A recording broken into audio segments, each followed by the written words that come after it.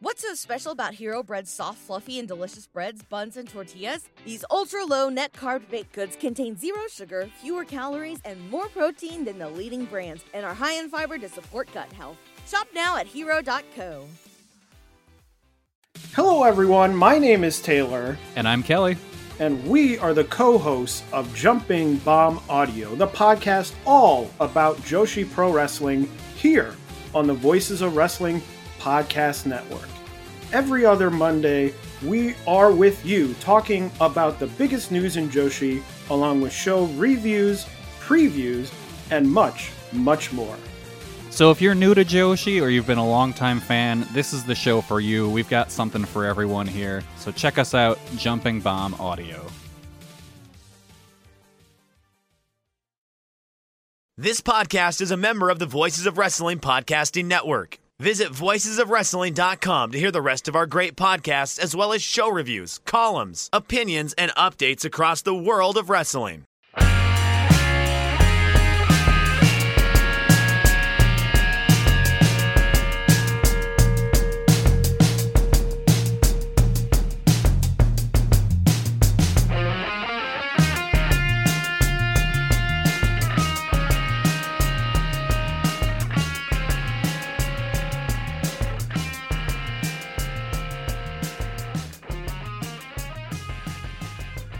Kids, do you like professional wrestling? Well, we like professional wrestling too. This is Shake Them Ropes. I am Jeff Hawkins, returning from his suspension of 1 week. Chris Novembrino. Chris, I hope you've learned your lesson.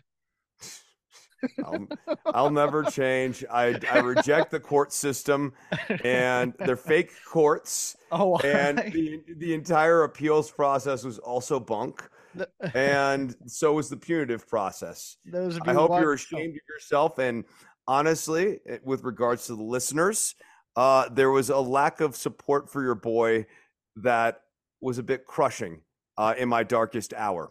So everyone from the co-host on downward ought to be ashamed of yourselves for what you did. I'm sorry, sir. This was not the time for a monologue. I was just asking if you had learned your lesson. That's a yes.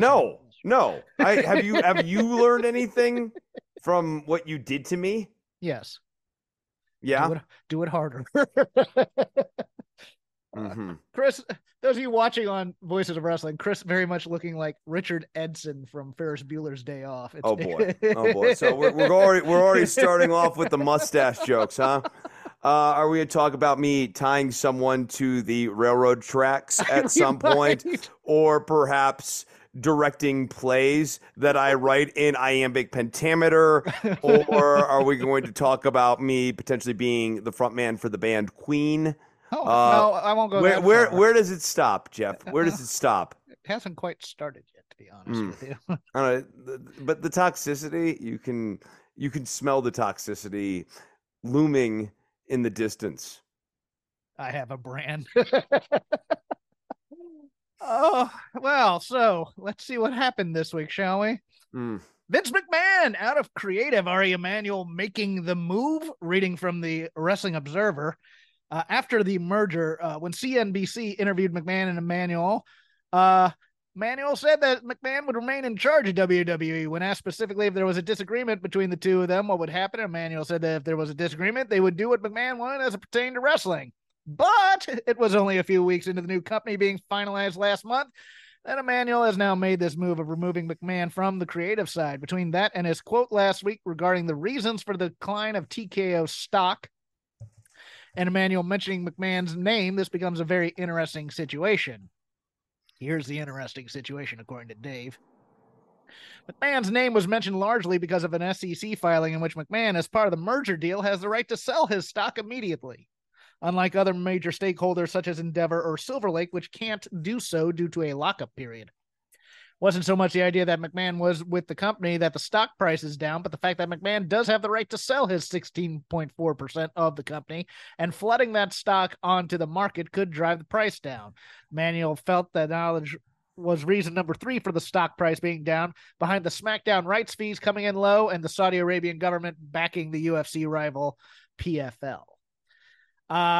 I think this is only a positive for WWE that Vince is out, and you can see it on the TV right now with people like Johnny Gargano being able to come back and wrestle.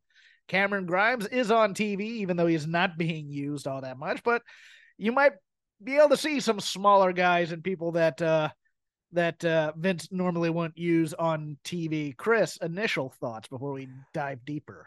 Okay, obviously it's great that Vince is out of creative. You name smaller guys, though. The first person who comes to my mind who is a big winner here is Carmelo Hayes, because I adore him, and I like what they're doing with Trick Williams and Carmelo. The dynamic is, on balance, really good, and for this to work on the main roster, there has to be confidence in the Carmelo side of that equation, and Vince would never have that confidence, which is why it's very good for Carmelo Hayes. With regards to Vince's ability to flood the market on the stock side, that feels, frankly, like the second reason. It's a thing that they have been aware of, and it annoyed them, but mostly they were going to see how this went with Vince first before they made any brash decisions, and they saw how things were going with Vince, and they didn't like what they were seeing. Here's what I think happened is that Ari went to Nick Khan and says, what do you think of the new guy? Can he handle it? Yes. Okay. Get rid of the old guy. Pretty much part and parcel. That's what I think. And I think, okay, what do the people think of, him running things versus Vince running things? And it's like, well, it's much looser environment when Triple H is running things, et cetera, et cetera. It's more collaborative. I'll tell you who I think the big winner here is one artist formerly known as Sasha Banks. Because I think Sasha Banks is going to return to the WWE. I don't think she's going to appear for AEW. I have not heard whether or not there has been pen put to paper despite her appearing on All In or All Out. I always get those two mixed up, but whichever one was in London. It's pretty much known, I think. At least in the underground Slack chats that I've been in, that Vince is the one real blocker keeping her from going back. Also in said channels, are some rumblings that, and she has friends in AEW, that she may not be as high on AEW as some people may think. She likes doing her Stardom stuff. She likes, her Joshi stuff. She likes the ability to go to Japan. She likes her freedom that way, and AEW would give her that. But eventually, the week of AEW would be a challenge for her. Like, what's she going to do? Have matches against Sheeta over and over again? I'd be there for that. But really, I mean, why would I'm not saying they'd be bad the first time. It's just we've seen what happens with AEW does one women's match on each show a week. You compare that to what they've been doing on Raw, SmackDown, and NXT, even if it's not good, even if you're getting green as grass recruits doing elementary matches on NXT as part of this tournament that they have, it's still more women on TV than Tony Khan gets in a 2-hour show on Wednesday. And I think that would be a big part too. I think the other departure with Vince means it bodes well for characterization. Yes. For newer characters, especially like Lola Vice, they haven't really set in stone who she is, but without a Vince presence, you can imagine all of these people becoming a little bit more multidimensional rather than just the Vince stereotype sort of characters that he likes to get into, and not even like racial stereotypes. It's just like stereotypes of people broadly speaking. You're the vain petty one. You're the money guy. You like money and cars. You're the angry guy. You're so angry all the time, but it's like your power, but it's your weakness, like too. You're dead. You're a dead guy. You're not. You come back to life in the middle of the match, but mostly you're dead. Look, I'll take that over. So you're the short guy. We're gonna call you Tiny C or whatever. Yeah, Shorty G. Yeah. Your character is that you're short, and being short is a thing that you think about a lot because Tiny you're C short. Tiny C would be Carmelo Hayes on the main roster. Oh my god. but it's also a penis joke. See what we did there? That'll be your character. Overcome that creative, Carmelo. Yeah. Oh yeah, Tiny C comes out. He does raps to like MC Hammer beats circa 1991. And he has to somehow overcome that. And he's emasculated in every match. Every match. Every match, yes. Oh, no, actually, his theme song is just a knockoff of Can't Touch This. And he comes out and does do like the full parachute pants thing. Yeah, parachute pants, everything. Oh, yeah. Hair cut into the fade like Hammer. Oh my God, we need to stop doing this. They may steal our ideas. You never know. Vince may come back someday. Hey, I heard this on this podcast once. He makes a side promotion just with our worst ideas turned into actual angles. And they work. And everybody's like, this is your fault, Hawkins and Novembrino. Oh no, what did we do now? The NWA, Warren and I clowned on this last week, because there was rumors that they had gotten a top 25 television network to give them a deal, and we're like, Tyrus on Fox Business is going to get the NWA on TV, but no, they have signed a deal with the CW. 2 television deals, as a matter of fact, according to Nick Houseman of Wrestling Inc. Houseman says that NWA Power would be on the network along with an NWA reality show. This would put the shows in more potential homes than any wrestling or MMA show other than SmackDown on Fox, which, as Dave notes, is a relationship that will end in 1 year. Why? Because Fox is stupid. However, he adds to note, even with the expanded reach over all cable stations, CW was number 25 in total viewers among the 159 ranked stations, with a primetime average of 574,000 viewers during 2022. And 18 to 49, it was number 29 with an average primetime rating of 0.10.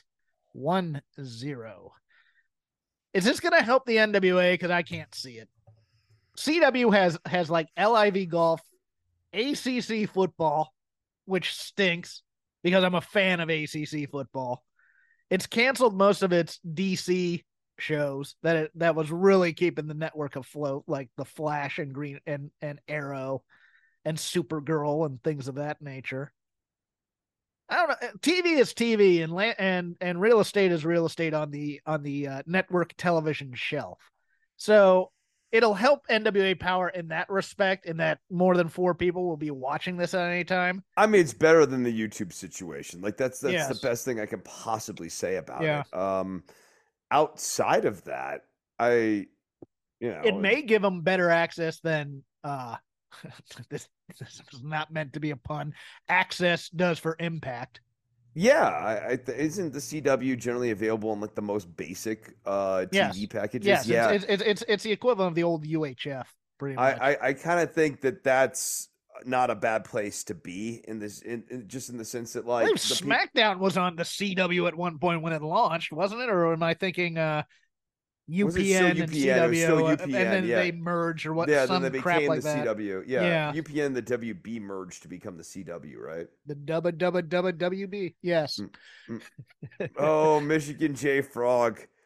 Why don't they use that character anymore? Whatever happened to Michigan J Frog? Stay tuned for Pigsty and Homeboys from Outer Space next on the WB. Yes.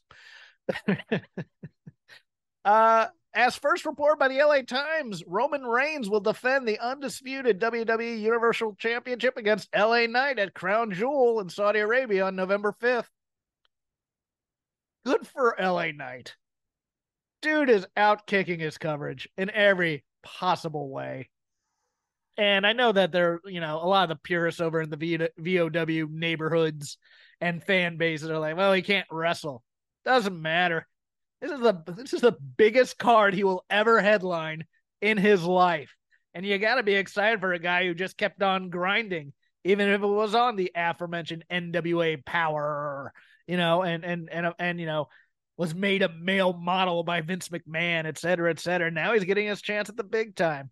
I can't fault the guy. Go get paid. I think his story is pretty incredible, personally. He's over 40, I believe, too, or he's 39, around that. I think it's awesome. He has worked his ass off to get to this place. He took every opportunity along the way and just kept refining the character and refining the character. He's had a vision for what the Eli Drake, right? It was Eli Drake originally. Yeah, like he knew what this Eli Drake energy was all about back on NWA fairly early on in that show. And then he kept that going on TNA. Finally got over to WWE and overcame the Maximum Male Models crap, which should Max Dupree. He was Max Dupree. Like, I mean, they gave him just the worst gimmick, and they were undercutting the gimmick with Maxine. Yeah, too, at the same time. They weren't even pushing him; they were pushing the female at his expense. I mean, and despite all that, he got back to being his original character, which is no small feat. But then he got his original character over like just insane. Yeah, and people love this character. I want to pinpoint where that happened, and I'm not quite sure where it happened. To be honest with you, and it was fast too. That's the one thing I do remember is that like there was like maybe it was during like a little stint where I was paying less attention than usual. People were like starting to say like his tagline a bunch, and I was like, huh. Why? And then I realized, like, next time I popped on like WWE television, I'm like, this guy is over like Rover. You see kids going around going, yeah, after everything, and you're like, what is going on here? What is happening? And and then you just feel old and out of it. Like, because SmackDown tends to be on, at least on our, less than optimal watch list, because we usually tape on Fridays around the weekend, so we usually don't have time to watch it before we get there. And it's not that we're giving it short shrift, it's just that there's way too much wrestling on, kids. Jeff, give me a moment here. I have to tend to my cat is presenting me with a present. He has killed the grasshopper. I'm gonna throw this away quick. I'm pausing for right now. Come back. And we're back after a burial. I want to just say about that grasshopper that he didn't. Well, we actually don't know how long he lived, but he was part of a circle of life. And all right, enough of this. No, he was. It was a gift from my beloved cat to me, and I appreciate that my cat loves me so much that he would do such a thing. What a good boy. And a good grasshopper, too. No, I'm not going through this. No, okay. There's a burial at sea. As seen on this Wednesday's AEW Dynamite, Sting has announced that he will be retiring after next year's AEW Revolution. It should give enough time, because in related news, Darby Allin broke his shoulder blade doing some skateboarding stuff this week, and I figured that's going to be his last match, but who knows at this point. But Sting he rambled a bit. He got to the point eventually, but Sting will promises, we'll see, that he's retiring after next year's AEW Revolution. And I gotta say, his AEW run has far surpassed any expectations I had of it. It's been so good. Yes. I was actually thinking about like kind of his whole career and everything as he was giving that retirement speech. I mean, and if that ends up being a fake out retirement speech, it'll be up there with Mark Henry's and the salmon suit back in the day for me, because like, I don't know. I was thinking about how this guy has managed to have so many different acts in his career, and just kind of when you thought Sting was finished, or that like you had sort of seen what Sting was, like TNA Sting was kind of depressing to watch, right? He came back and had that great run in WWE and had that awesome match with Seth Rollins. Then when I actually thought Crow Sting was going to be the death knell of his career. I did. I thought that was stupid. People cheer him too much. He'll never get over. Yeah. Why was I wrong? I mean, he's always been full of surprises. And then this AEW run, kind of with very limited qualifications. Hardcore legend Sting in AEW. His stuff in AEW has just been always enjoyable. I'm hard pressed to think of a unenjoyable Sting match. He gets in these multi-mans They cover him up nicely, but every time he does his thing, it's awesome. He jumps off of something high every single time, too. It's just amazing watching this guy do this stuff. I love it. And yeah, no, it all works for me. And even like the in-ring offense and stuff, it's not like the best he's ever been or whatever, but like it's always been passable work. Oh, yeah. The psychology's always been there. He's a really enjoyable like legend of wrestling. It was very funny during that whole speech though when he brought up Hulk Hogan. I don't boo. But then he brings up Ric Flair immediately after, and no qualifications on Ric Flair, and I'm just like, guys, if you're booing Hulk Hogan, I know Flair's a better wrestler, but Flair also doesn't have video of him saying the N-word over and over. Yeah, but like Flair's got some pretty nasty allegations. He has a lot of problematic Yeah, he's got a lot of problematic allegations. I am not absolving Ric Flair at all of anything he's ever done or any treatment he's made of other people. I'm just saying the Hulk Hogan stuff, far more well-known. Yes, and the more damning stuff involving Flair is more recent. I'm just surprised. Like, I guess that's the part where I'm like, it's just interesting that it hasn't like the it's more inside baseball for Flair. Well, it has not fully turned. Yeah, the Hulk Hogan tape for sure. But like, it's just interesting that thought hasn't fully turned around on Flair yet. I think it will eventually, to some degree. Oh, yeah. Chris Hero, who has not wrestled in 3 years since being cut by WWE, returns to action on November 17th in San Francisco for West Coast Pro, facing Timothy Thatcher. Hero, who works for AEW as a producer, is the booker at West Coast Pro, which brings in some of the best indie talent in the world. I'm here for a last Chris Hero run in either ROH or AEW, please. Can I get that? I love Chris Hero. I do. He's great. He's big. I missed Tim Thatcher in WWE. He was fun. He was fun. Hey, we fired Matt Riddle. Let's bring in Tim Thatcher. Let's bring him his buddy to team with RKO if we need to. No, I'll bring him in to fight with Dragunov. You kidding me? Oh, yes. I will take that. I will take him and Gunther since they were both in Imperium on the Indies. Was it Imperium on the Indies or was it Wrestle something? I can't remember the name. Well, and then like Drew Gulak and Thatcher were a great tag team, and Thatcher, Gulak, and Kid Regal would be awesome. Yeah. Bring Thatcher back. Sure. There's a lot of really good things you could do with Tim Thatcher still at WWE. I thought, yes, his run in WWE vastly surpassed my expectations of it. Yes. I just saw so many other sides to this guy where I was like, dull as dishwater on the Indies. I just could not get into him. He gave him the charisma injection. Yeah, he had a great mean face, and that was about it. And then WWE gives him charisma, and you're just like, he's getting over. What in the? Okay, cool. I don't mind people making more money and being able to stay longer because they're getting a career. I'm good with that. It's weird. It's like I don't know. Call me crazy. I do want people to succeed. And yes, people think we don't. I don't. I like that. seeing the success. But it's got to be like real success. Thatcher was.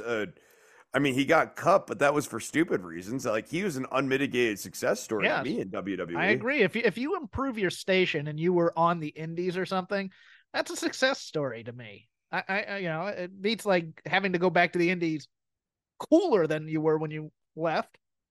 Like right now, I think if Ricochet got cut for any reason, I think he'd be colder than he was when he went to WWE because that was, he was the hottest free agent on the Indies at the time. But yeah. Yeah. Maybe the Vince change helps him some.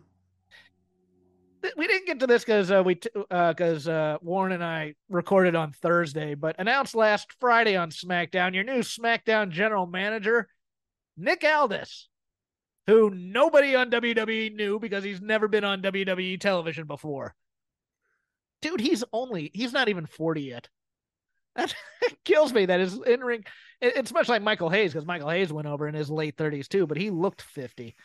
Aldis still looks great. He can do the WWE promo style, which I like. I do wonder if someday he and Adam Pearce will be having a match in WWE. I do. But what do you think of him as an on-screen character as opposed to, say, a wrestler? let's see how long they decide to keep that going. Yeah, well, I mean, it's kind of Triple H now, not Vince. Yeah, so. Right. And it seems weird. He has such a, no pun intended, pedigree, as like the NWA champion stuff. He's obviously someone who could be a very capable mid-card title holder for them. Yeah. And just a solid factional leader. You could even have him do something like, I don't know, upset Gunther. Like that'd be a really interesting way of getting the belt off of Gunther. Oh no, but you gotta let Ilya beat Gunther. That to me is the biggest no-brainer. Or Carmelo, one of those two have to come. Somebody from NXT has to come in and beat Gunther for the Intercontinental title, and that will make him on the main roster. That's certainly one way of doing it. I think that's a more chalk way of doing it. If you want to turn Gunther, though, screwing him out of the Intercontinental title at the end of this big run actually positions him as like a babyface, which would be interesting going into a Roman Reigns feud. I would howl if it was Giovanni Vinci because that story, why would you ever break up Imperium? I just don't get it, but it looks like it's coming. And also, just one last personnel note, Brock Anderson has officially been removed from the roster of AEW. Looks like he's no longer with the company. I would howl if NXT picked him up and teamed him with Junior Pillman. I think Arn could make a call to Regal and get him signed, possibly, though. I wouldn't hate him being paired with Junior Pillman. I just hate that Junior Pillman's name is like Aldis King or whatever it is. Lexus King. Lexus. Oh, I had Nick Aldis on the brain. My fault. Yeah, Lexus King. Lexus King. I believe Impreza King was taken. It is Toyota King. Yeah, Toyota King. Yeah. The indie Ford version of him. King. Ford King. Well, no, that's definitely an NXT name. That is totally. It is such a Curtis Axel move. The son of Mr. Perfect, Kurt Hennig, Curtis Axel. Yeah. Go ahead. Sorry. No, that's all. I mean, I liked the promo overall. It seems like they want to debut him in a meaningful way. The name is so stupid. I agree. But I think they just don't want. I mean, why would you not want to use the Pillman legacy? That's what I don't get. And unless they think it's toxic in some way. I just don't know why. And I mean, it's just weird. Like, especially with the promo being so centered around I'm Brian Pillman's kid, but my name has absolutely nothing to do with any of that. Like, I'm going to absolutely die if they decide to sign Shane McMahon's kid, who's now a football player, to Indiana University, and they don't make him a McMahon. But he could be I have his name. His do name, you? Yes. His name could be GM Shane. His last name would have to be Shane. Shane, yeah. And his first name's a car name, GM. Vincent Shane. No, GM. GM? Ford we've already used. Oh, you want to go back to the car thing? No, okay. you go car and then a short last name that is either royalty based or vaguely invokes something. Okay. Yeah, so he could be GM Vincent. GM Vincent, yes. Yeah. Shane Vincent. That's not a car. And that'll do it for the news portion of our show. Now to the lazy river of professional wrestling. And there's a lot to do, since we can go all the way from last Friday to this Saturday if you want to. Although the Saturday shows haven't gone, you can talk about them if you want. Whatever we watched, whatever's on our mind, whatever's out there, we can talk about here. How was Tramfest, by the way? I forgot to ask about that top of the show. Dude, honestly, in unbelievable success. So we're gonna be doing Tramfest 2 next year already. Electric Boogaloo, yes. Yeah, Electric Boogaloo. Or the bloodening. I haven't decided. The quickening, yes. I haven't decided what the colon is there. Yeah, but who knew that early 20th century mass transit would be so much fun? Mid to late 20th century mass transits, sir. A technological marvel in the Western Hemisphere, sir. Yes. And not a gondola. If I hear anyone else use the G word, there will be. He could be Gondola Shane if you wanted to. No. he could be Gondola Shane. That's fine, but like that I'll allow. But like, don't call my tram a gondola. Anyways, no, it went great. The band from Texas came in. We had other acts. Rudy Boy Jaramillo came in and played a set at Tramfest. I played a bunch. I probably over that 10 days worked upwards of 80 hours. Like I was just at the Tram like in perpetuity from like 9 a.m. to 6 or 7 at night. It was a grind. We made good money. We made good tips. We got booked at the County Line barbecue down the street, just like an on the fly booking, and made over $700 at that show in 2 hours, which was nuts. So no, it was a very, very good response to Tramfest 1. And now that I have a full year to plan for Tramfest 2, like I have a thing going. The Tram, the Tram was very, very supportive of everything, and I was taken good care of, and yeah, it was awesome. Okay, it was back to the Graps. Your turn. Okay. All right. I guess let's start on NXT. Like, all right. I just decided to pick up on. I watched everything and kind of just had it on until it stopped playing because I fell asleep or I got bored of it. If you look at NXT, as you were saying earlier, I was surprised at how many women's matches there were on this week's show, and like they were not irrelevant like women's matches. Like they were all actually meaningful. Or vignettes for that matter. Like you had the locker room thing with Stratton and Fallon Henley, and you had the Lyra Valkyria build for the Becky Lynch match next week. And yes, of course, you have things like Ariana Grace versus Brynlee Reese, which is not necessarily lighting the world on fire. Ariana Grace's character sort of needs work. I'll say this though, I like Ariana Grace. Because personality goes a long way with me in terms of that. And also, she's Santino's kid, by the way. Nice. Yeah. No, the personality goes a long way. They need to find a better character for her. And I think, that's going to be the big thing. And so, like, that was not, of course, like a banger match. And Brynlee Reese, unfortunately, last second fill-in for Jakara Jackson of the Metaphor, because she broke she broke her arm, or a bone in her arm, or something to that effect. And I think increasingly, as you look at the bracket there, that the end game here is Lola Vice is going to win this tourney. Against Danny, is it Danny Palmer or Danny Jordan? Am I mixing it? Yeah, I think it's. I thought it was it's the young small the gymnast. Yeah, I think Vice is winning. Okay, no, that's fair enough. On NXT, I enjoyed that tag team battle royal. Wasn't bad. Yeah. Was it? Yeah. Well, I mean, and I don't normally love those, but like, I thought it was fine. I thought the Garzas looked good as the bad guys. I like that the Creeds came back and got their revenge. And that crowd loves them some Chase U. And the visual of Thea Hale and JC Jane as semi-reluctant cheerleaders makes me laugh. But that's the other thing is Duke Hudson. And this is something Alvarez has pointed out, and I went back and watched the match, and he's right on this. Duke Hudson has an amazing babyface comeback going for him. It's more personality than he shows when the cameras are on him, but it's strong. And I wish someone would take him aside and be able to coach him as a likable person off screen so I could get into that babyface comeback when he's actually in the ring type of a thing.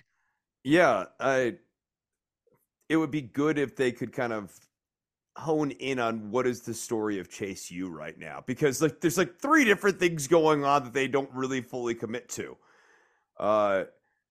Is Andre you have the JC Jane and Thea Hale thing where it's like she's getting turned to the dark side, but then like it's now more like JC Jane's getting turned to the light side, or like it's like weird. And then Duke Hudson's always been completely disingenuous, and so it's like weird when he's actually a legitimate baby face because he's always disingenuous in all of these scenes. And then you have Chase then you have Andre Chase being doting father, but also prone to Tourette's when he gets angry, kind of a thing. It's the weird it's the weird dichotomy of being calm, cool, and collected when he's caring about Thea, but then going off on, cussing rants when somebody in his classroom doesn't know an answer or something. And that would be fine if he wasn't oblivious too. And that's a key feature of Andre Chase's character to date as well. Is that like there's like an obliviousness that he just is unable to read things. Yeah. I don't know. They need to pick a lane with Chase U because the fan support is obviously there. So if they did that, then you'd have like a very strong story with full kind of narrative support. I'm going to head over to AEW land because we've been a bit remiss in talking about them so far on the show. I'm going to say one good thing and one bad and one criticism. I won't say it's a bad thing, but it's something that definitely needs work. Good, great. I love that Kyle Fletcher Kenny Omega match. Kyle Fletcher as a singles guy. He had a great promo with Don Callis, and yes, I too enjoy Don Callis being all in on Kyle Fletcher until he loses, and then absolutely turning on him. That was the hard, disingenuous 180 on Fletcher. Yes. I thought that was fine. I thought that was and I would be and here. Fletcher was good too. I would be here for a long term. Kyle Fletcher continually tries to get into the Don Callis family. And then eventually on the painting, he's the Judas of the group. I would love for that to be long because I think if they gave him a kind of a separate gimmick while we wait for Mark Davis to come back, like he's a Ronin of some sort, and it kind of gives him an edge as a single star, and then you can put back Aussie Open, and then eventually, if you want, you can break them up if you need to.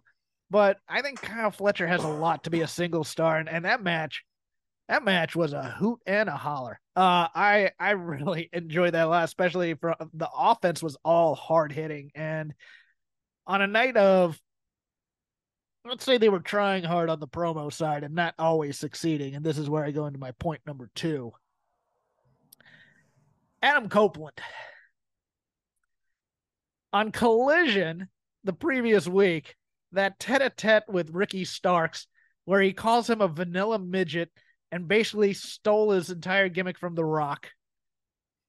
Do we understand that the point of promos is to build up the fight, not to tear down the guy that you're looking to feud with necessarily? In a meta way, no less. Yes. This is the recurring problem with a lot of AEW build promos, is that so often their idea of getting heat is get really meta. Like really talk about the real stuff that's going on. Yes. Oh, they're shooting. Your push in 22 was undeserved and you didn't do anything with it. That is not actually intriguing for a feud in 23. No. It's odd because Copeland should know better because they absolutely cut Billy Gunn off at the knees in WWE when they said, I'm not going to Billy Gunn this opportunity after winning King of the Ring. It was one of those. And then the interview with Renee, which to me, the big crime in that, in addition to Adam Copeland basically saying he's responsible for Christian's entire career, was this didn't need to be a sit down. This needed to be him talking into a microphone, looking into the camera, going, here's why I came to AEW. I came to tag with Christian Cage. And I'm here for him, but I don't trust him right now, et cetera, et cetera. I understand we're doing the lore thing now, and the lore of Adam Copeland is he's kind of a jerk about giving Christian Cage his entire career. And I was just like, this is a bit of a turnoff. There needed to be some notes on this after the first take, and we need to figure out some things right now. To me, I don't know. What did you think of the promo? It makes not a ton of sense to reintroduce Edge in an oppositional position to Christian. I don't they're stronger together, in my opinion. And so it's just hard to get into what the end game is for this Adam Copeland character. So like, I'm gonna want to rescue Christian, but that Christian's put so much like legwork into turning Nick Wayne and Luchasaurus and stuff that there's no clear path to how/why that would happen. Yeah. What's going on, guys? This is Rich from the flagship podcast here on the Voices of Wrestling Podcast Network, and I just want to let you know about a brand new sponsor we have for the network. It's Eufy, and let me tell you a little bit about their newest product, the Eufy Video Smart E330. This isn't your everyday smart lock. This is a smart lock, a 2K camera, and a doorbell offering triple the security and triple the convenience. Instead of loading up your door with a bunch of different devices, you install one, and it takes care of everything in a complete package. It's not just about the home security, though. The Eufy Video Smart Lock E330 is also for convenience. No more worrying about losing keys. You can let each member of your family get a password. You can monitor their movement in and out of the house. You can keep an eye on your packages. You can check in on your house while you're away. There is so much you can do with this product. Best of all, it is easy to install and set up. All you need is a Phillips screwdriver. Leave that drill in the toolbox. The Eufy has keyless entry, a 0.3-second fingerprint recognition, a rechargeable battery with a 4-month lifespan, two-way audio from the lock, enhanced night vision, 24/7 customer support, and you'll love this, none of those pesky monthly fees. Eufy sent me a Smart Lock 330, and I've loved it so far. It allows me peace of mind when I'm at work or when I'm away on one of my patented vacations. Plus, it helps me keep track of deliveries to the house, saves me a trip back to the car if I just need to run in for something and I forgot my keys, and the two-way audio system works well for those unwanted guests at my front door. No, I do not need new siding or windows or a roof. Thank you, though. You can simply tell them you aren't interested from the comfort of your couch. Now, are you ready to ditch the others and join the Eufy revolution? Of course you are. Get started today by searching Eufy Video Lock on your search engine of choice. That's EUFY Video Lock, or visit eufyofficial.com/video lock to see how you can finally, once and for all, gain complete control of your door. Once again, that's EUFY Video Lock, eufyofficial.com/video lock. And we thank them for sponsoring the Voice of Wrestling Podcast Network. What's so special about Hero Bread's soft, fluffy, and delicious breads, buns, and tortillas? Hero Bread serves up 0 to 1 grams of net carbs, 5 to 11 grams of protein, and high fiber in every delicious serving. Made with natural ingredients, Hero Bread supports gut health, promotes weight management, and helps maintain blood sugar. Hero also drops other limited edition ultra-low net carb goodies like rich, flaky croissants and buttery brioche slider rolls. Head to hero.co to shop today. Yeah, it's like they're going to turn on you. Wait, we've seen no proof of that whatsoever. It's like... Right. And it would be way too early to do that. What? Edge frees Luchasaurus, and then Luchasaurus is Edge's pet as a babyface now. He becomes Edgesaurus, and it's Adam Copeland and Edgesaurus. Although what would make sense is Copeland calling out Christian for turning on Jack Perry and turning on and that entire feud type of thing, depending on if young Mr. Perry is coming back or not. Saw him this week at the gym, though. Goes to my gym. That was very odd, and he was wearing an AEW backpack, so he's still repping the brand. But yeah, no, that makes no sense. Christian Cage is the one who turns on everybody else. I don't think they're going to have sympathy for Christian if they turn on him because he's such a jerk. I don't get this at all. The redemption story isn't there for him just yet. I mean, right. And like, even if there was sympathy, it would be like after he got his comeuppance, everyone's like, well, we like you. You were just a total jerk here. But like, you'd have to have comeuppance and penance before anyone would be willing to get back onto the Christian bandwagon, so to say. Your turn, sir. Let's see. Emi Sakura and Hikaru Shida had a really fun match. They did not get a lot of time, but boy, they packed a lot of stuff in there. And that was a really pleasant surprise. I dug that. I dug that a lot. Actually, Emi Sakura is the underrated MVP of the AEW women's roster. No disrespect to Athena, who I view more as a Ring of Honor talent right now, but man, she just, can I get her in like a gimmick with Nyla Rose, or who was the other person I was thinking that she could be in a tag team with and just destroy people, and then we'd have a tag division. There's a couple of women like, Athena was the one I was thinking of. Yeah, let's get Ami Sakura something to do here. In the meantime, while we're playing around with Sky Blue and her turning to the dark side and whatnot. But yeah, no, I agree with you. I really liked this match a lot. Yeah, no, I found that to be very, very entertaining. Take a second one if you want, because that one was short. Yeah, no, I know. I guess I'll go to another short one then. Just Wardlow versus Ryan Nemeth. We've seen this before. How is this different? What is different this time? Why do I care this time? I've seen this movie. It actually goes into something positive, I'm going to say. So I'll put that. Like, I didn't like the Tony Schiavone interview. They could have just had Wardlow walk off and point to the wristband that says MJF, and that would be all you needed. But they're doing something with MJF here, and I think it's a positive more than a negative for now, in that they're kind of positioning him as 1985 Ric Flair.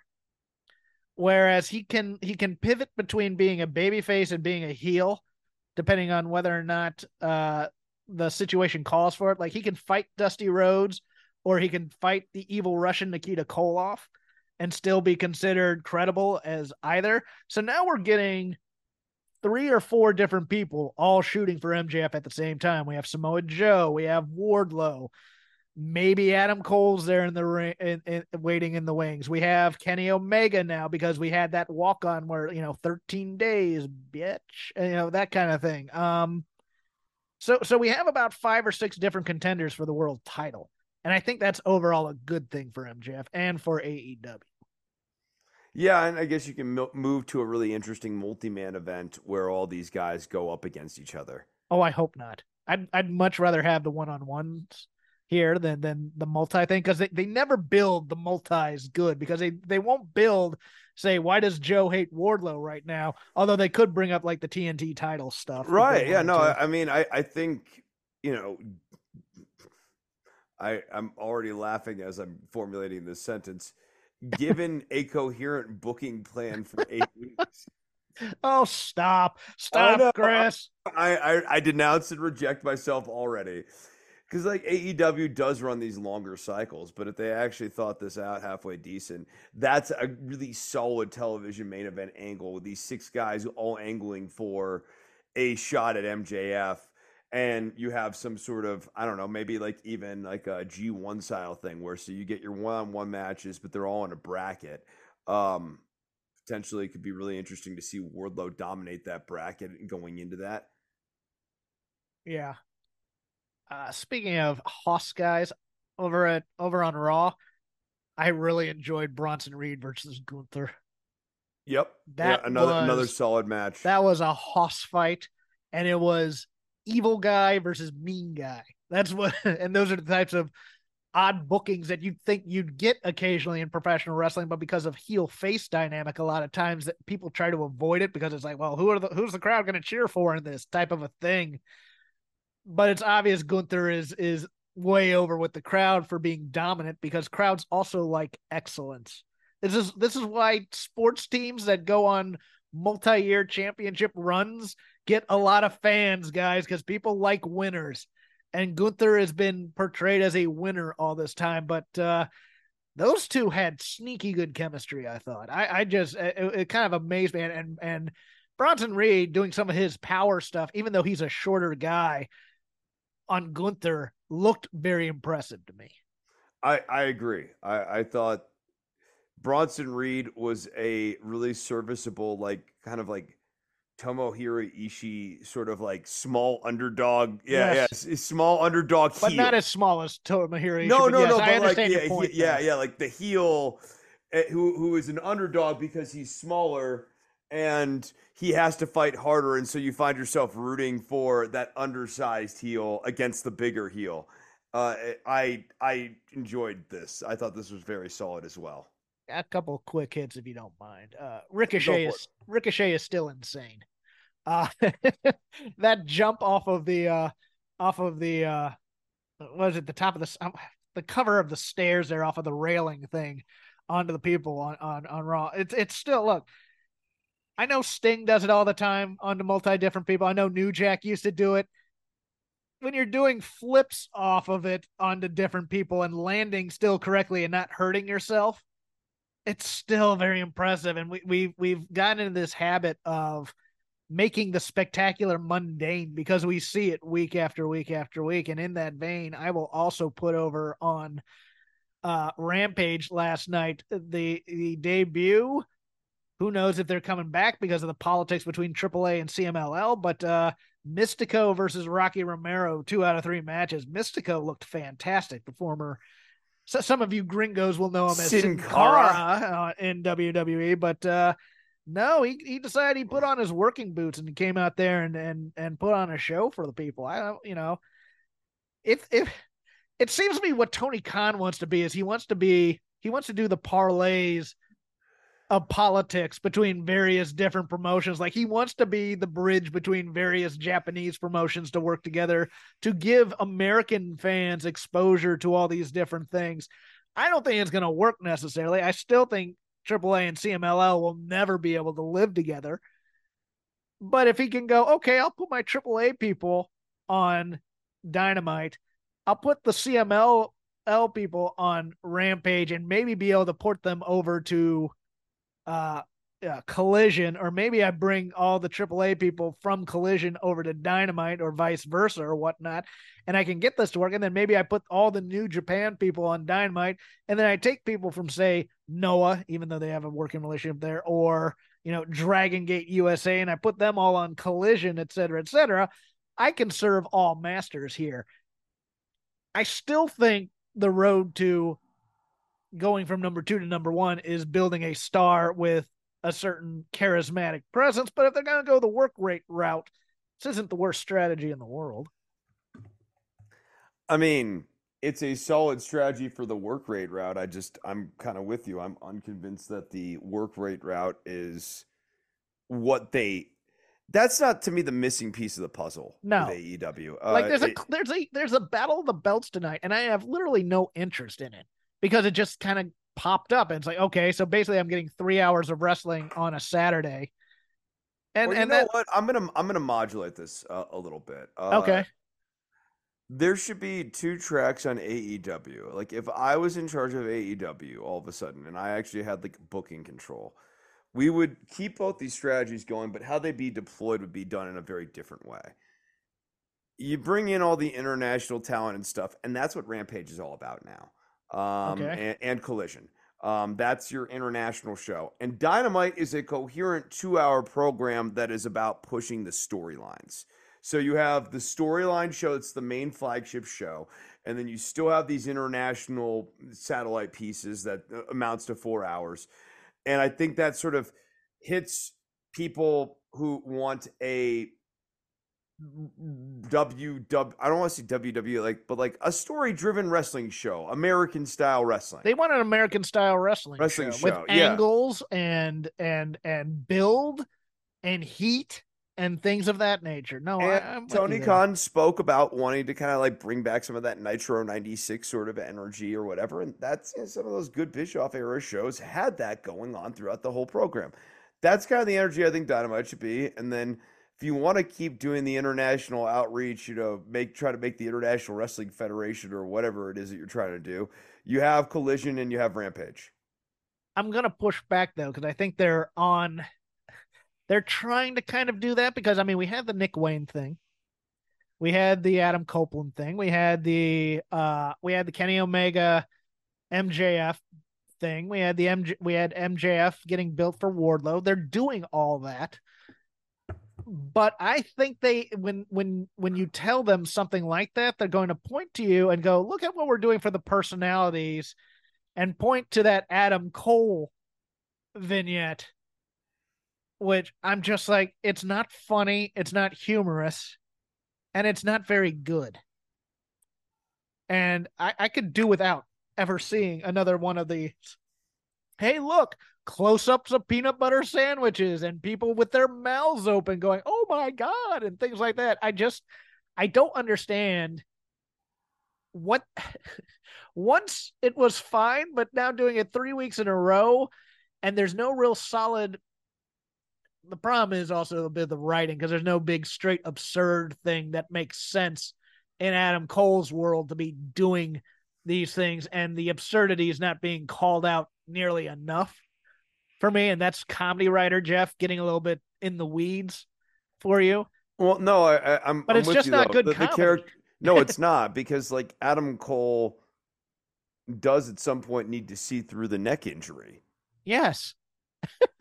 Unless they're all in on it, and then it becomes womp womp category. Right. If they're all if Cole is included with the Kingdom as part of MJF's group of small guys who beat up Jay White, then the entire point of these vignettes was stupid. There was no point to them. No, that becomes like the Dallas season where he wakes up the next season and it was a dream all along. It was a dream all along. Yes. Yeah. No, it's just wasted time. So. Yeah. I didn't include Jay White on that list of people that are fighting MJF, and that's kind of unfortunate because this is the next pay-per-view thing. What are you thinking of the Bullet Club Gold? Man, they are really committed to the Bullet Club Gold. Personally, I would have had Platinum Max Caster win that. I mean, I knew where they were going with Juice Robinson, but I actually think Max Caster against MJF for the ring is interesting. Oh, you're liking the teenage unrequited love date thing with him, or just it's interesting? No, I like the idea of him beating MJF for the ring. Oh, they never put him over. I know. Okay, but I kind of like the idea of him challenging MJF for the ring. I'm not gonna lie. And Juice Robinson, I mean, I don't. The problem with Juice, right, as the selection here, is that no one really thinks he's gonna win it, and he shouldn't. Like, I mean, if you don't like the idea of Max Caster winning it, I don't know why you like the idea of Juice Robinson winning it. And I like the idea of Juice Robinson winning it. I gotta be honest with you. Really? Yes. I mean, I think it would be Jay White. Jay White, first we win the ring, and then we win the belt. And obviously he comes up short on the belt, but he does actually take a chip out of MJF along the way. Although I'm also for eventually breaking off Juice Robinson off of this group because he is such a maniac, and he's getting over by being an absolute menace as seconding him, because you can hear him the entire time during just screaming random things during the match and stuff like that. But I like the idea. I mean, if you're going to build, because I think Jay White's been a bit weak on his promos. Oh yeah, no, I mean, Jay White's been very much a victim of the meta promo, right? But if we're going to put Bullet Club Gold as not just a bunch of geeks fighting MJF, a bunch of B villains fighting him, then they actually do have to kind of take away everything that MJF has. And I like the idea of, okay, Jay White stole the belt, and now Juice Robinson's going to steal the ring of which he's won for the last 4 years. Okay, now Bullet Club Gold's important, type of a thing. I'm not saying they should go with that necessarily. I'm just saying I like the idea of it. I like the idea of, okay, it's not just the Gun Club being, being like kind of Billy Gunn's dorky kids who don't ever win and got that, ceremonial title reign thing. It's like, no, these guys can win things. They're wacky and they're goofy, but when they put their mind to it, they can be a destructive force. And I kind of like that. Okay, they've taken away the title. They're going to take away the ring. Maybe, don't want to necessarily take away the scarf or anything like that, but they can take away things from MJF. And now MJF, instead of doing the talentless taint, you're as popular as tofu type crap. Okay, now he actually has to take this seriously as a threat to beating him for everything he loves, type of a thing. I'm just not there with the Bullet Club Gold. I mean, it gets back to your point of rattling off all these people who are contending for MJF's belt and forgetting about Jay White. Clearly something's missing. It's actually true. Look, Samoa Joe is the most is the guy that I look at and go, that's pro wrestling. That's a champion. That's who I want. And then when you rattled off that list of people, and I'm thinking about all of their individual angles with MJF, there's always chairs missing in each one of them, whether it's Joe not being angry that he got choked out, like that MJF didn't even really win. The fact that Jay White just doesn't feel like a credible threat to beat MJF for the title, and that he has not really gotten himself over, that we really need to have the entirety of Bullet Club Gold to mold into somewhat of a threat to MJF, and even then we're still doing work on that front. Omega is a guy who it's like you can do the whole I'm a better worker than you, but that makes for a death of a feud type of thing. And he's on a losing streak. And he's on a losing streak right now. He's on a losing streak right now, and so breaking the losing streak. I mean, to get him going for a title run would mean breaking the losing streak, and I just don't know how like that. The Callis story is far more interesting for him than any world title shot right now. I think so. And then you have Wardlow, who's back again doing the same thing as it ever was, and so like to me, the issue goes back to everything with MJF is super unfocused. It sort of it works from 100 feet away or 50 feet away. And then as you get like 30, 20, 10 feet in, then you start going, oh, wait, not everything's in order here. Okay, final one from Dynamite, because it was something that came up, and it's something I'm being turned on because I didn't like it at first. But the more I'm listening to it and listening to people who like it, it's starting to make me think I'm wrong on not liking it at first. The Hobbs origin story being that he wanted to beat up Chris Jericho because he was front row with his grandmother at a Nitro or a pay-per-view. I forget what event it was. And Jericho playing a heel was mean to them. Because the first time I heard that, I go, okay, that makes no sense, because Jericho and Hobbs have been in the same company now for 4 years. And Hobbs has never gone after Jericho for that. But now he does. But it's like, no, Jeff, he was waiting for his opportunity, and then he got his opportunity. I'm like, okay. But also, it's one of those things where it's like, I don't want my villain origin stories to be the villain has a point. We have a lot of that now. We have a lot of Chris Jericho was a jerk, so he became a bad guy. I didn't like this, right? Like, it's the premise. Yeah, I guess it's like Hobbs didn't understand that wrestling is fake, which is that meta thing honestly really hurts. Like, a professional wrestling character didn't understand that wrestling is fake because it isn't, because it's real. But then like that really, I was watching this like, oh, I can't think about that. But I liked the promo and I liked the delivery. It was the story that I kind of went, the story's bad. Here's an important detail that I think has been forgotten. Chris Jericho is the first AEW champion. So like, Hobbs should have been unbelievably motivated, and perhaps the most motivated guy in the company early on to tear him down. If that's the story, yes. Yeah, exactly. Like that's the story. This man not only is the impetus for him joining or getting into wrestling in the first place, the person he hates most in the business, this man also has the gold. So like, why didn't he go for the title back then? There's just a lot of steps missing here. Yeah, no, they skipped a lot of the origin to go, oh, we found this thing, let's retcon it that Hobbs has always hated Chris Jericho and he's kept it a secret. Like, oh, that's a pretty big part. Right. And he was waiting for his moment. And like, why was this the golden opportunity? And like, why did he need Don Cal? Why couldn't he have done this with Team Taz? There's just so many. Or QT Marshall or whatever. Yeah. Or he tried to explain the plan to QT, and QT's like, I don't like it. We're not doing that. And that's why he left the faction.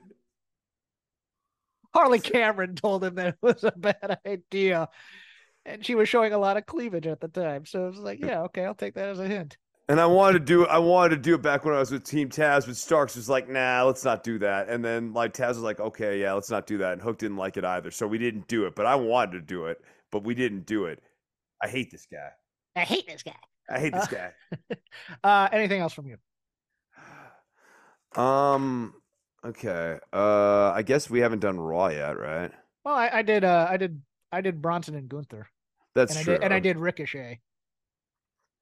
But the Judgment Day winning the tag team titles back did, I was just like, well, why did they take them off on the pay-per-view? Too soon, right? I agreed. That was too soon. That was a weak move, in my opinion. You have a story going with Jey Uso and Cody Rhodes, and I think especially with Sami Zayn being worked into it, it's really important for Sami Zayn to be on the outside looking in through all of this. And seeing Jey Uso as the tag team champion, I think was a good and solid piece of characterization that they just sort of walked on too soon, in my opinion. Are we going to turn Sammy again? Because they just traded his best friend to SmackDown to complete the Jey trade, which is somewhat, I like the moving parts of this angle, including Drew as well, being the guy who's like, how can you just let him apologize and that be okay type of a thing. I do like him holding a grudge, but at the same time, it's just like, I don't see how Sami Zayn can remain friends in story in terms of Kevin Owens is getting traded over to the show to get basically fed to the bloodline at some point. The other two guys are winning the tag team titles from him. And I just think Sami Zayn's far too likable at this point to turn back heel. Yeah, no, I wouldn't turn him heel. He's so likable at this point. I'd forgotten about the heel run. That's how strong he's been as a babyface. It's just a natural babyface. Yep. And I'm with you. I actually think, especially now with McMahon gone, the babyface angle on Raw is very earned and interesting between Sami Zayn, Cody Rhodes, and Jey Uso. These three guys have to learn how to work together, and they have very understandable reasons for not being able to fully click and trust one another. Well, you know what that's going to work. And then Drew McIntyre is going to be the perfect guy to finally turn on them. And I liked the Seth Rollins interaction with Drew McIntyre. Yeah, I did. I thought that was really good. Because I forgot his name all of a sudden. Rollins. How do I forget Seth Rollins' name? But anyways, Seth Rollins is like almost on his own island at this point. He's not really, he's the most unlikable babyface or the most annoying heel. I don't know which he is from time to time. And he's raiding, Becky's closet. These outfits. No, it's a strange character, but it also, like, what he's starting to find is it allows him to have these really interesting ways of cutting in on people. Yes. It's almost the equivalent of I'm on nobody's team, and I'm going to prove to you I'm on nobody's team because every time I have an interaction with somebody, I'm just going to stick the knife in just a little bit and see what happens type of a thing. Yeah. Raw has surprised me a little bit with the promo work. And I think all these guys are going to be on a War Games team, to be honest with you. Right. And I mean, especially now that Vince is not going to be there and booking stuff, it's really interesting to think about what the build to War Games potentially is with Sammy, Cody, Jey Uso, Drew McIntyre. And maybe Seth. Yeah. Against say, Judgment Day's men and Solo and Jimmy. Something like that. Yeah. It's very, as opposed to having the battle lines drawn. And of course, Judgment Day and Bloodline have had their own issues too. It was the year that the Midnight Express, the Road Warriors, and Dr. Death faced like the Freebirds and the Samoan SWAT team type thing for War Games. Won't be that bloody, won't be that good, but nevertheless, I kind of like the idea of both teams in War Games having some issues going internal dissent. I kind of like that. It makes for a deeper story. But I have nothing else in my notes. I don't either. I watched a bit of SmackDown. Natalya is always on television when she's on television. What can you say? And but it gives a women's story with Tegan at least. That is true. Although I keep waiting for her to turn on Tegan. I'm still waiting for Damage Control to break up. To be honest with you, I mean, I liked them. It's so weird. I like Io Sky a lot, but she has not been a champion. She has been a second banana to Bayley, and I love me some Bayley. Get me wrong, and she's been second banana. Why is Charlotte continuing to get title matches? That's the other thing is that match was a little clunky. No, Charlotte has really been subtraction by addition with this story. And she was just a through line to get Bianca back. Yeah. She's really hurt this story. And do you like the Street Profits as heels? My jury's still out on that. I like they needed to, once they finally flesh out the Bobby Lashley thing a little bit more, I'll have more of a verdict on it. I don't hate it yet. They need a different moveset is what they need. I agree on that. Both of them. Yes. In particular, like Ford, maybe he needs to like learn submissions or something like that. Like Ford needs to have a signature submission. You know what he needs to do? He needs to do a guillotine leg drop or something. He needs to do something from the top rope that will use his aerial skills to quote unquote hurt somebody. Probably not the guillotine leg drop just because of the wear and tear, but yeah. But I mean, a move like that, a double team move where they're double teaming double teaming a guy and they're trying to put him out type of a thing versus they're just trying to do a double team move that looks good type of a thing. Yeah. What you do as a baby face. Yeah. The flashy splash is not really a thing. The frog splash up top, that's a complete babyface move. Complete babyface move. Yeah. Yeah, that needs to go. Trying to think, is there anything else? No, WWE's not amazing right now, but it's kind of sneaky watchable when I pop it on. Yes, they have a lot of. I said this last week, and the thing about their angles is they're big angles. They have a lot of moving parts to them, which make it very, very interesting. Like the Judgment Day being the top heels on a team, and every member of the Judgment Day having an issue with another member of the Judgment Day, and also with JD McDonough, and then Rhea's trying to keep it all together. And then you have Priest and Finn having a bit of an issue. Dominic's a bit of a screw up. And then on the other side, we describe the stuff with the babyface people over there.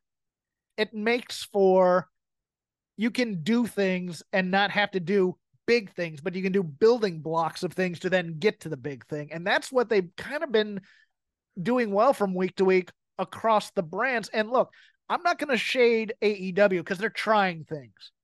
They are.